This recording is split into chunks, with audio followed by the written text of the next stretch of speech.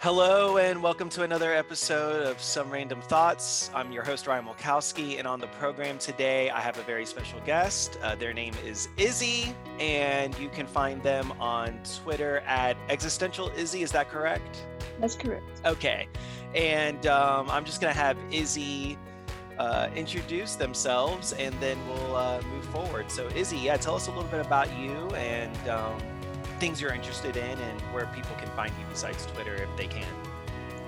Okay, definitely interested in spirituality because everyone kind of has like their own meaning of it.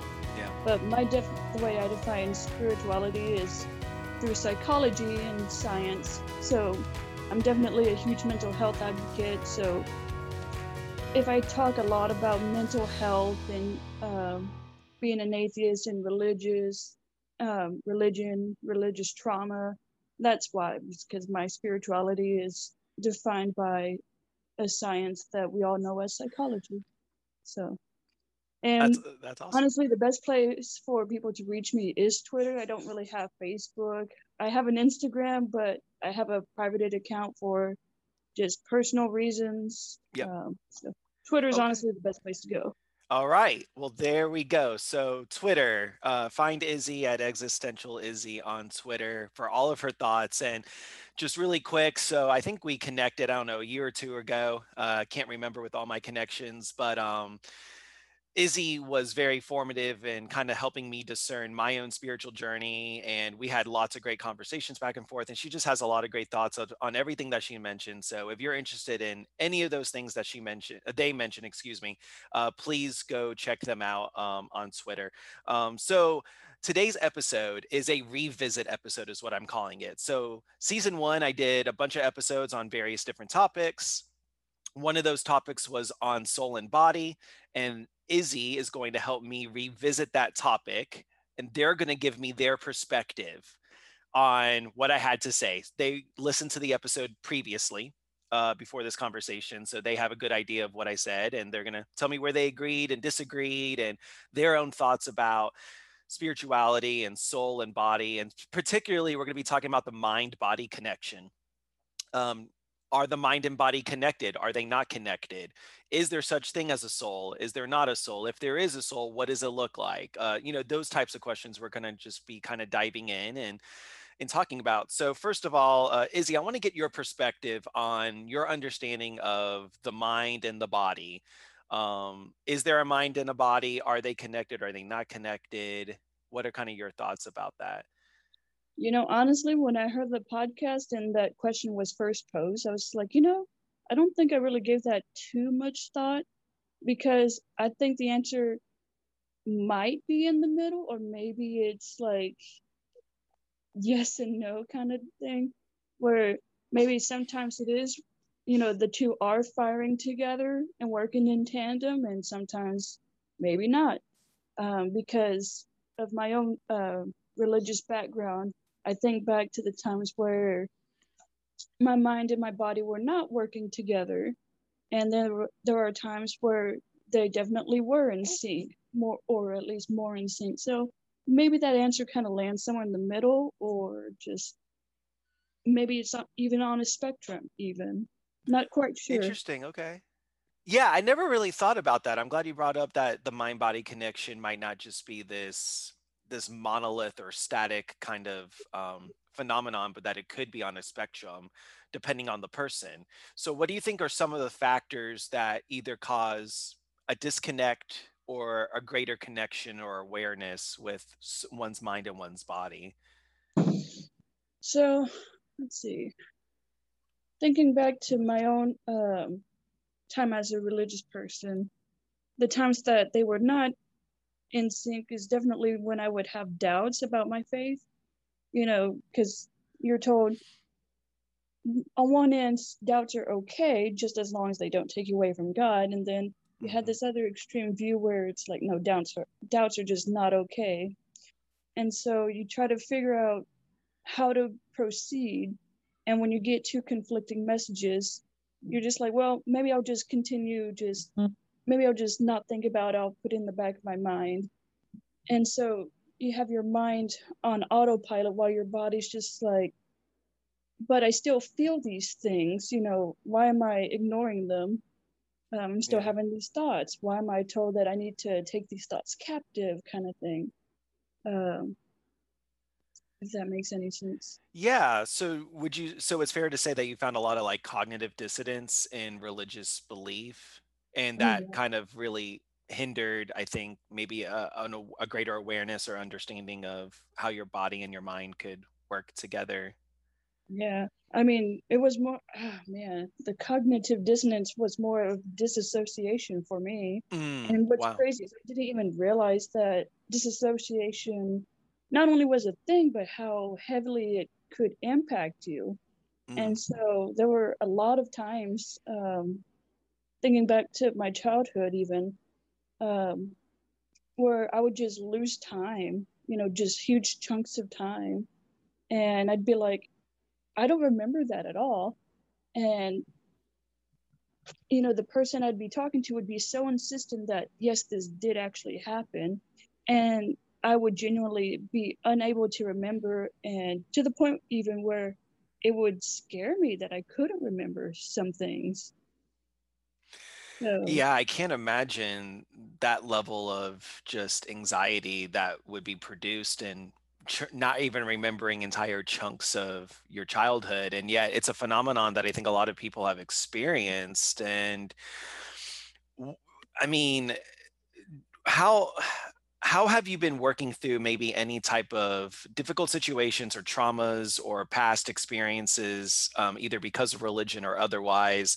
What are some of the most effective ways that you've tried to cope with those various things that have happened? Because it's difficult. It's difficult work, and there's a lot to unpack and unwind. So, what has been most helpful for you in your own mental health and your mind and body? so therapy was a great place for me to start because I didn't know where else to go. Um, Mhm. um, so when I started therapy, I started with mindfulness and found out that meditation is a completely optional thing, but that was also pretty helpful. But it was when I started CBT, cognitive behavioral therapy, is when they had us write down just our pretty much our immediate thought about something like Mhm. I'm a bad person. And then they would have you go through and dissect why you're having that thought. And if there's any truth to it, well, why are you saying you're a bad person? Oh, because this happened. Okay, well, could you have controlled anything about that situation? Yes, no, and it took, oh man, I did CBT for at least a year. Mm. Uh, and going through even one of the first groups I did that involved CBT was with an all women's group. And they put me in a group for women with PTSD and just other general trauma. Mhm. And I learned that I had a lot of repressed emotions and thoughts and feelings, especially geared towards my ex stepmother. So Okay. it was very uncomfortable, and it was one of those love hate relationships with Yep. therapy that you get. Yep. But it was definitely the first crucial stepping stone that I had. That's awesome that you've talked about therapy. And I think it's even in this day and age, I think it's important that we talk about our mental health, and specifically we talk about the benefits of therapy and how there's nothing wrong with getting therapy. It doesn't mean you're a bad person, doesn't mean you're necessarily a broken person. It just means you're a person that needs to take care of their mind just as much as we're encouraged to get an annual physical every year, and to take care of our general physical health. So, and I'm a huge proponent of therapy, and a huge advocate for therapy. And I've done therapy myself, and it's been hugely crucial. When it comes to specifically maybe some of the spiritual implications of using language like soul or spirit or things like that, where do you land just personally on your spirituality? How do you even view the topic of soul and or spirit? So soul and spirit is one of those, like, I always felt that they were very interchangeable because I never saw the difference in the word. Not really. Hmm. So there's no way for me to prove that we even have a soul or a spirit. So I just I just don't really put them in my vocabulary, my day-to-day vocabulary, Okay. because they don't really apply to me. But I do, I guess, translate the word to a more secular version, which is my psyche. Like, Okay. instead of saying like my soul hurts, it's like this really just hurts, how I feel this hurts my heart. Or if I'm referring to this soul thing, but I'm talking about my mind, then it's like this hurts my psyche, this is damaging to my psyche, Got that it. kind of thing.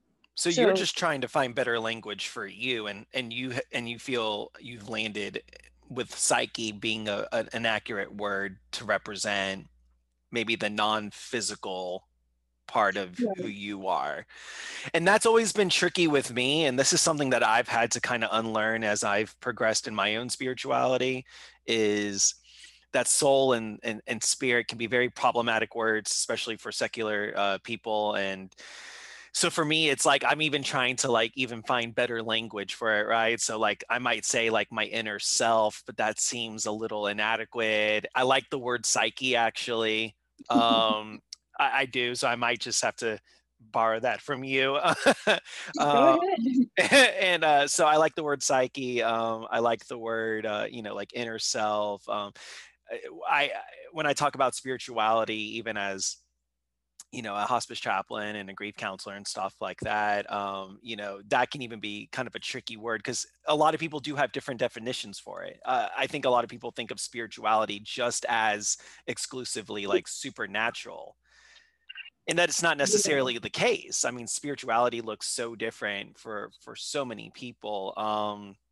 How do you think, what do you think are kind of some when so one of the things I talked about briefly was accessibility to spirituality. And one of my things that I'm really passionate about is I want to make spirituality more accessible for secular people, so people that are not religious, or don't believe in anything that's kind of supernatural or anything in the realm of religion or anything like that. As someone who's secular, so how would you propose maybe making this kind of conversation more accessible for people who don't subscribe to a religious or even a spiritual belief system, and when it comes to like supernatural beliefs specifically? Well, I wish I could tell people where to go. Like, oh, just get it at your local supermarket in this aisle, you know. Yeah. But for me, I found it, through therapy. My secular beliefs have, I guess, evolved around and are built around not only mindfulness and CBT, but DBT even, which is dialectic behavioral therapy. And DBT is geared towards more for people with borderline personality disorder, like I have.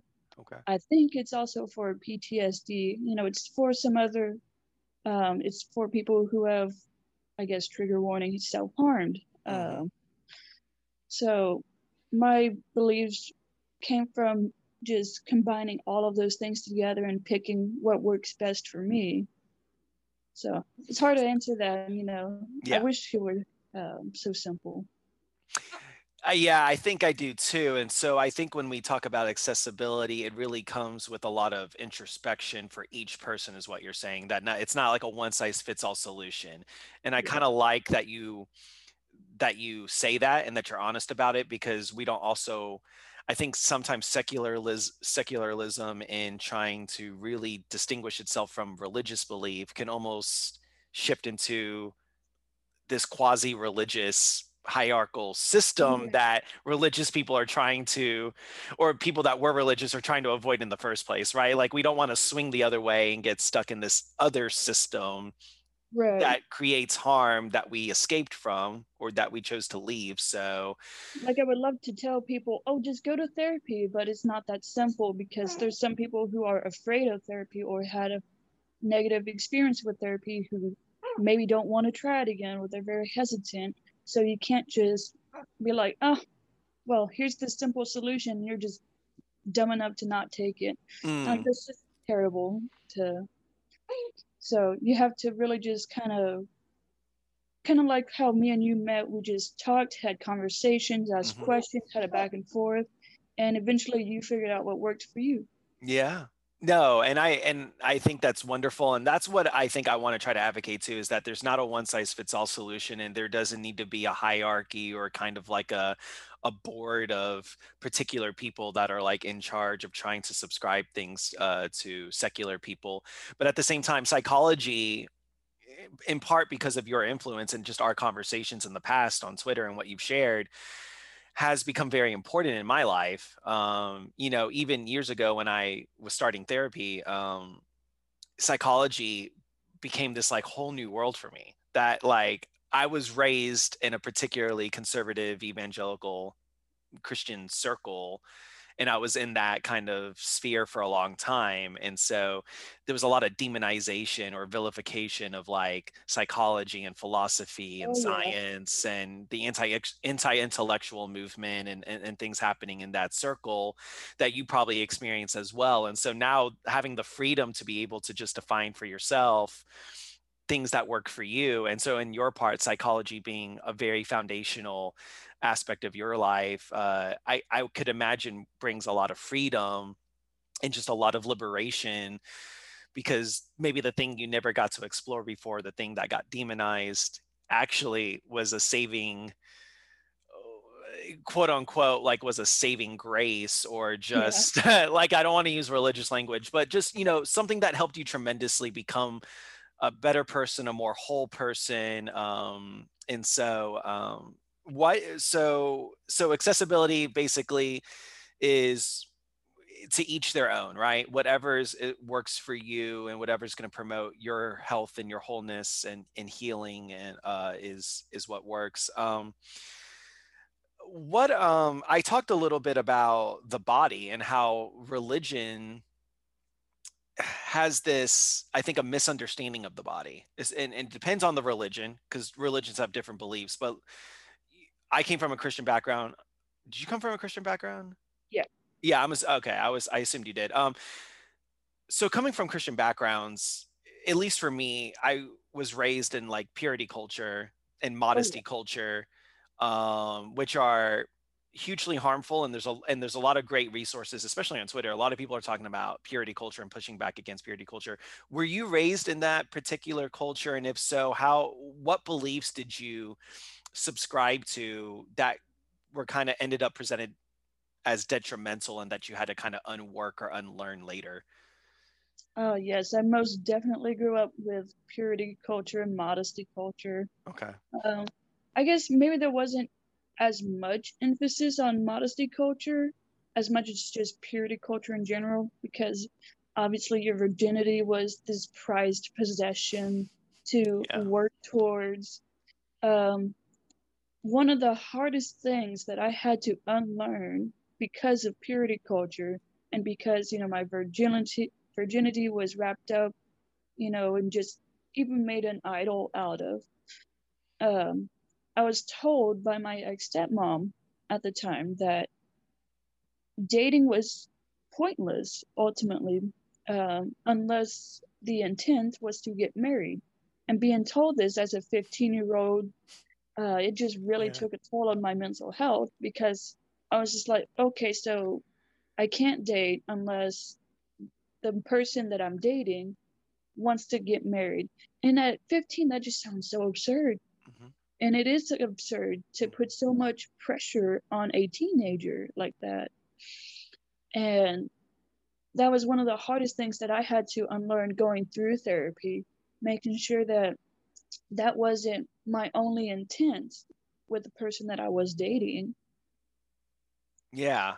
Yeah. No, that's one thing that I learned too, was you need to date as if you're looking toward marriage automatically. Like marriage had to be like the mindset of going into a dating relationship, which I thought, yeah, I'm a teenager. Like I have no interest. Like I'm 14. I have no interest in like getting married and settling down with someone. Like I just want to like, I just have this natural desire to be with people that I'm sexually and physically and also emotionally attracted to. Why does it have to be framed in this marriage thing? And I think a lot of that might be because of the fear of, oh, people are going to have sex outside of marriage and keeping you in that very narrow, like one man, one woman marriage relationship for life type of teaching, which is just so narrow and it's so limiting.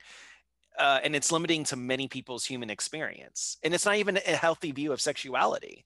Right. And you would know this knowing psychology and going through therapy, that it's not even healthy to put that kind of pressure, like you said, on an adolescent mind that's discovering their own body and as their bodies are changing and things like that. Modesty culture was something that I necessarily didn't subscribe to, but it was something that it was taught, which was basically, and the thing is, I went to a Christian school for middle and high school that was like independent fundamental Baptist. So it was like women had to wear skirts or dresses.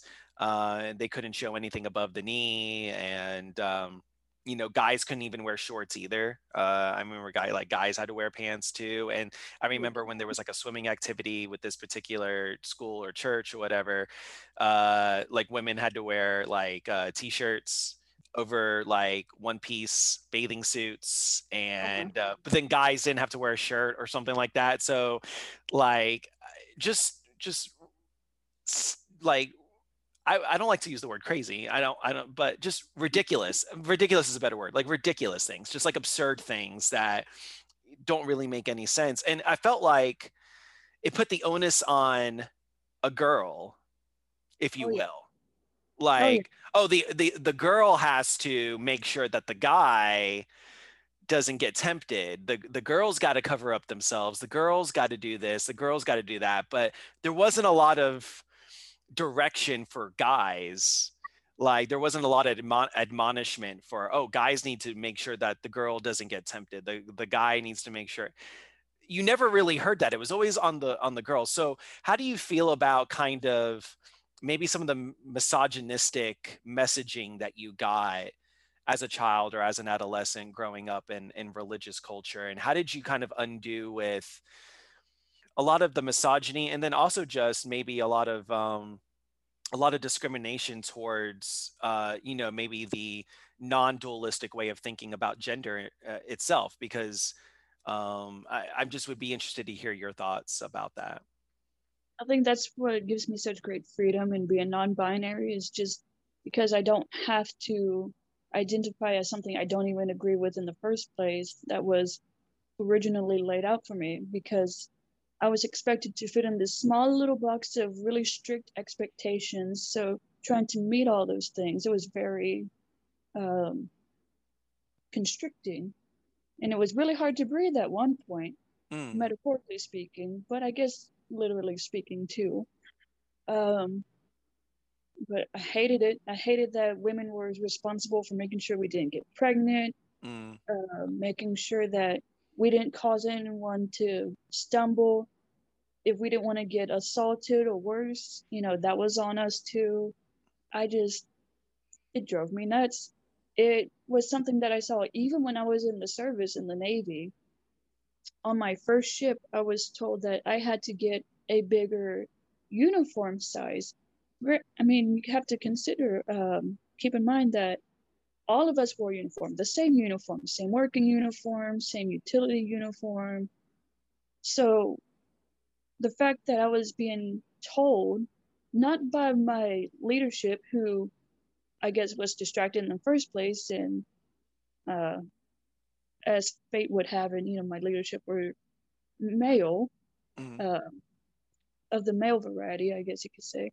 So they had the only other female in the division, they had her relayed to me that my uniform was distracting them. I needed to get a bigger uniform size because I couldn't help the fact that I had a very curvy body. That was just something I could not help. But there I was, just fuming that wow. instead of men controlling themselves, I had to change and I had to get the bigger uniform. It just pissed me off to no end.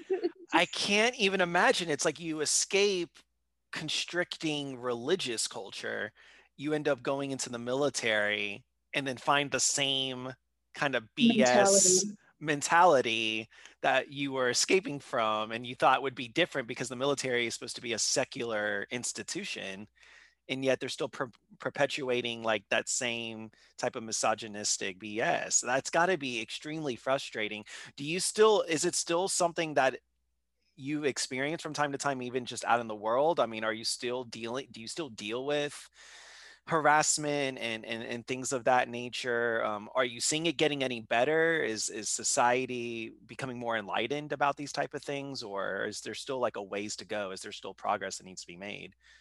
I think we are making progress. I just don't think we're making enough progress. Okay. Um, I don't get harassed nearly as much anymore, but I definitely did when I was in the service. Mm, Um, Even like when I had a boyfriend, I would get hounded. Oh, well, you can't have a friend, that kind of thing. mm, Uh, just I saw less and less of it as time went on. Um, and I guess it was kind of a saving grace, so to speak, because of the pandemic, having to wear a mask all the time, mm. that men couldn't, your normal cis hetero men couldn't tell me, oh, just smile, Yeah. just so that was That's a nice. good point too. Yeah. And just maybe increased isolation, not having to run into cis hetero men all the time, being obnoxious and just like harassy about things. Yeah.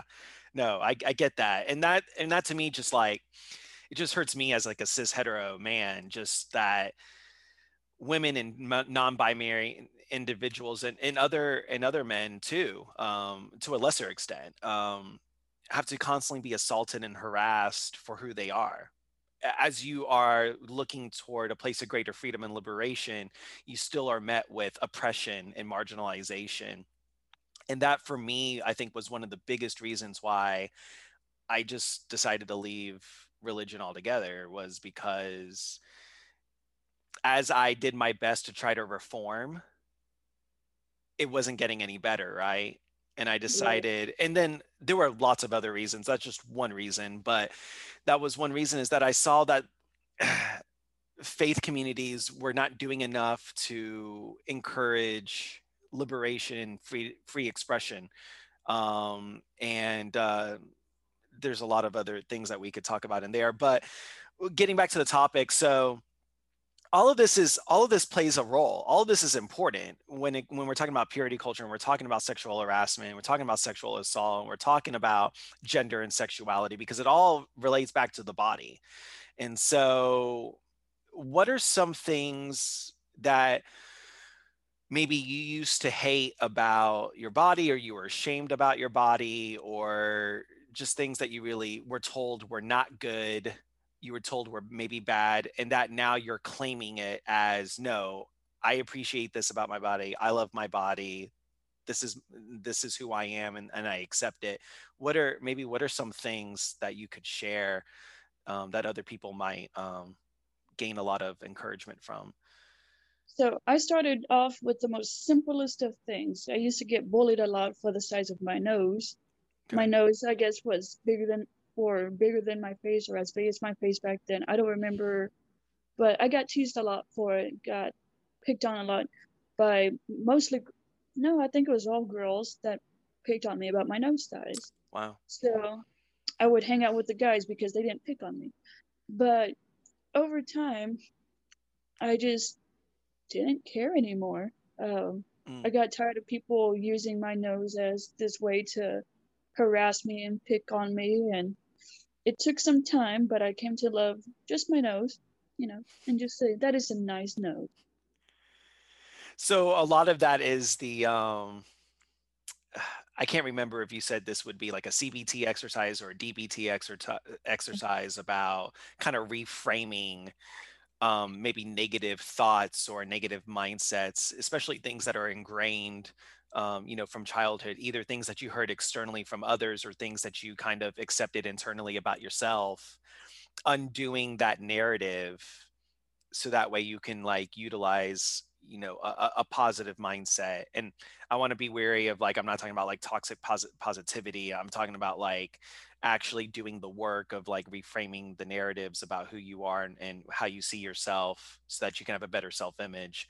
So that's a really good example, because I talked about in the episode how all of us have things that we don't necessarily like about ourselves, when it comes to our bodies. So for me, I've always had like a self-image issue of about my weight. I always fluctuated in weight throughout my life. So when I was like in elementary school, I was a much bigger kid. And then when I hit puberty, I lost a lot of weight and I grew really tall. So I was a skinny kid at one point. Then I kind of gained some weight back. And then throughout my adult years, I had periods where I was skinny, periods where I was bigger. And then, one of the things for me is like my hair. I started like losing my hair at a young age. I was like 16 when I Oh, started wow. losing my hair, and so that's always been a self-conscious thing. But I was never taught how to love my body, and I was never actually given permission to like love my body and accept my body. Because and I think that's something that's interesting, is that I felt like in the culture that I was raised in, it was guys didn't talk about their body, or that was a girl thing. Like girls have self-image issues, or girls talk about that stuff, like guys don't talk about that stuff. And yet I think a lot of guys, if they admitted it, have self-image issues. And I know I did, and I do to a lesser extent. So how do you feel about I shared a quote in the thing, and I want to get your thoughts on it. So there was a quote that basically said, in summary, spirituality should return to one's own body. So, how do you feel about that statement? How does that resonate with you? For me, I think about um, just so whenever it comes to unpacking the narratives that we've been taught, whether we told them to ourselves or others told us, it involves getting uncomfortable, sitting with yourself, and doing a lot of reflection and actually going through and making sure that what you tell yourself and what others have told you is finding out if it's factual or bullshit. And that's a very uncomfortable thing to do, but as you do it more and more over time, um, it gets easier. It most definitely gets easier. I won't say it gets more comfortable. um, That's a good point. so for Yeah. me, returning to spirituality, returning to one's own body, at some point you get to the point where, because I know for me, especially going through therapy, at a certain point I was just like, you know what, I'm gonna do my best to just accept my body for what it is at this moment, kind of taken into that mindfulness perspective of I'm going to just accept my body for what it is as it is in this moment. And that's helped me a little bit more and more.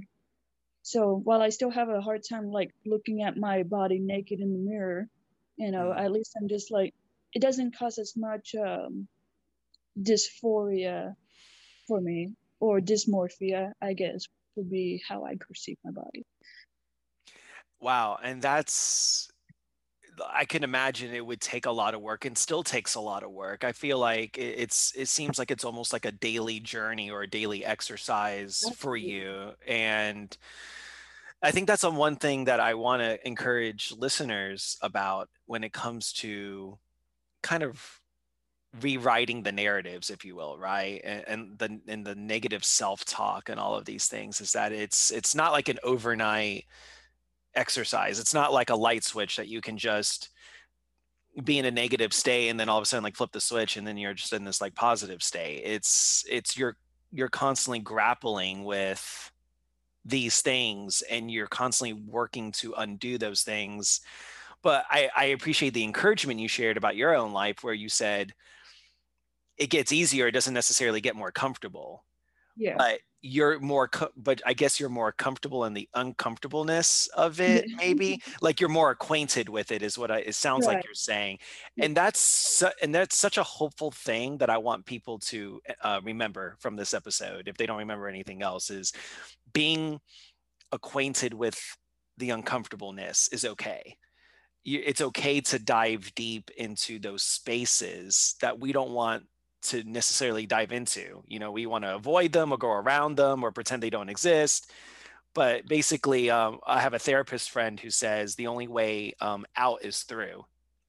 Right. Absolutely. That is so And true. man, that like wrecked me when he told me that years ago. I was like, oh man, like because I didn't know how to cope with my emotions. I didn't know how to cope with my mental health issues and stuff like that. And my entire life, I was either told to pray more or to read my Bible more, that, I was Pray just being, harder. yeah, pray hard. Yeah, I was being oppressed by a demon, or like, just like stuff like that. And then later on, I was just told that, oh, you just need to have more positivity, or you just need to, like stuff that was just unhelpful. And, what I really needed is someone to give me permission to go, it's okay to like work through your stuff.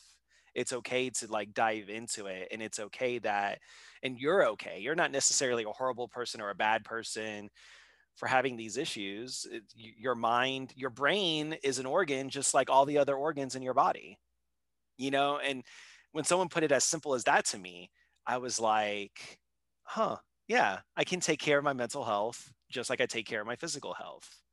Right.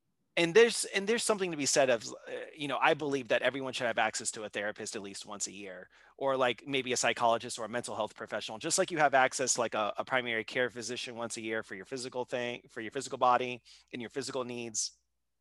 Everyone should have access to a mental health professional once a year at least, just to get a check-in, like how are you doing, Absolutely. and have a plan of care for your mental health just like you have a plan of care for your physical health. And that's why I like having conversations about this, and I really appreciate you being here, because you're helping to continue the message and to continue to promote therapy and psychology and all of these wonderful things that help people, and I'm not necessarily wanting to just demonize religion or spirituality in general, but we need to talk about how religion and spirituality can be detrimental for our mental and our physical health and our well-being, and the messaging that comes out of that space. And so I think, just to close this, Izzy, I just wanted to ask you a couple of things. There were three things actually four things. We're only going to talk about three of them. There were four things about the body that I talked about at the end of the episode. And the first thing was the body as a reliable companion, and how we need to be better listeners of our body. Um, what are kind of your thoughts about being a good listener of your body, or how do you listen to your body? Like if somebody's listening to this and they're going, I have no idea what that means. What does it mean to listen to my body? What do you do to listen to your body? Okay, so I guess I can start off with saying um, I first took that word Holy Spirit or Holy Ghost and I translated it, so to speak, to a secular version that I call intuition or your gut feeling. So whenever I deconverted, I started listening to my body more, my intuition, my gut feeling. So if I felt that someone was being untrustworthy or they were just being at least a little suspicious or sus, I guess they say, if someone was being just a little sus or whatever, I would listen to that instead of just ignoring it and pretending that everything was fine when it wasn't. Or if someone was trying to pressure me into doing something that I didn't want to do, instead of just being the yes man and just going along with it, I finally had the confidence to push back and say, no, I'm not going to do that. That's great. So intuition, I think, is a really good word, or listening to your gut is a really good way of describing kind of listening to your body. Because I think you're right. Your body does respond to situations, and and this from psychology, so that the nervous system plays a major role in the mind body connection, right? And that our nervous system has these like fight or fright, or, there's just these like responses, right, that fire off. And I Mhm. think a lot of times we neglect what our nervous system tells us or what our body tells us. And what that means is that we're not listening to what the body is doing. The body is communicating for a reason. So, yeah, I appreciate you sharing that. So the second thing is, a body is a capable mediator between our consciousness and the world around us. Um, how do you try to maybe more align, mind? We can call it consciousness. I think a lot of secular people use that word, and I feel like it's a fairly accurate word, mind or consciousness. How do you align that with the world around you? Like, how do you try to promote better mental health in your own life as you face a world where you're still going to have pressures, you're still going to see traumatic events, possibly traumatic events will happen to you from time to time. How do you heal yourself from those things? Ooh, man, what a loaded question. I know, sorry. But it's a good one. Oh goodness. I remember getting this little book from my chaplain recently, and it's called Heart of a Buddha. And one of the things that I read was, since everything is a reflection of our mind, everything can be changed by our mind. And I still Mm, think about that quote and how it informs my own beliefs because of the psychology, all of the therapy I've gone through. And like I would start with the most recent trauma that I had, which was back in December. I had a car accident. I was mm. still pregnant with this little kiddo. I was 33 weeks Wow. pregnant. Wow. I still have flashbacks every now and again. There are moments when I'm driving that I'm still just completely scared out of my wits, but I have to take a deep breath and just exhale slowly and remember that I am safe. I am aware of my surroundings, and I just have to take those little baby steps and just go, I made it through, driving from point A to point B, nothing bad happened. I am okay. My child's okay. Everyone in my car is okay. And sometimes it's just those little victories, so to speak, that matter. So whenever we see this terrible news on, school shootings, what's happening currently with Israel and, Hmm. Palestine, Hmm. um, you do what you can to help, within the means that you do have, or at least I think that's the best thing to do, best thing you Hmm. can do. And just remember that you can't always fix everything. So you just do what you can. I know for some people it's prayers, thoughts and prayers. It drives me crazy still hearing that. Yeah. Right. Sometimes, even if you can't donate to a charity, you just keep those people in your thoughts. Do what you can to, like I said, just do what you can to help. Maybe it's just talking about the subject and making sure people are informed on the matter. That's the most crucial piece of work you can do.